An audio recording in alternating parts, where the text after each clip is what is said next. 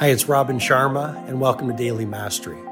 This is my short-form podcast where I'll walk you through the insights, methodologies, and tactics that I've shared with many of the world's most successful people as their mentor, including celebrity billionaires, NBA superstars, world-class artists, and global humanitarians. I hope you find great value in today's episode.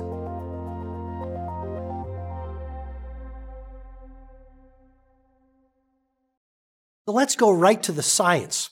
Angela Lee Duckworth is one of the preeminent researchers on what makes successful producers and performers successful.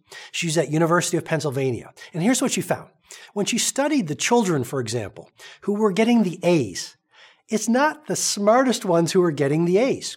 When she studied other people, let's say in business or in science or sports, it wasn't those with the natural talent that were getting the best results. It was those people who were the most relentless. And she's coined a term I want you to really think about and play with over the coming days, weeks, and months. She calls it grit. It's the person with the most persistence that becomes the best performer.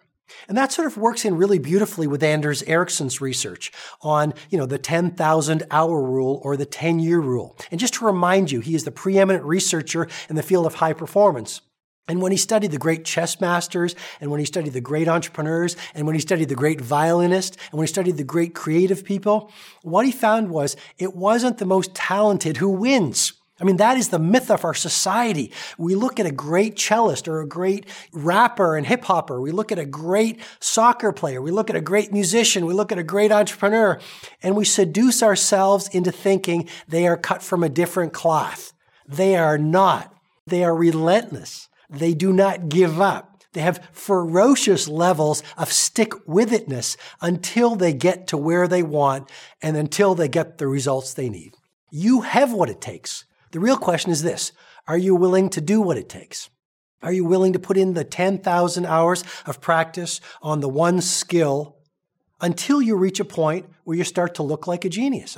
Mozart, the first 10 years of composing music, his compositions were mere curiosities. It was only after 10 years that the sparks of genius started to present itself.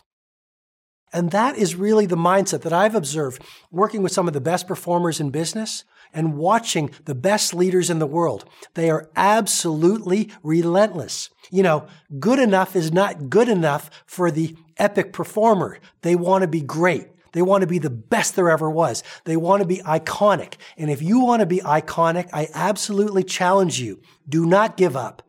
Stay with it until you get where you want.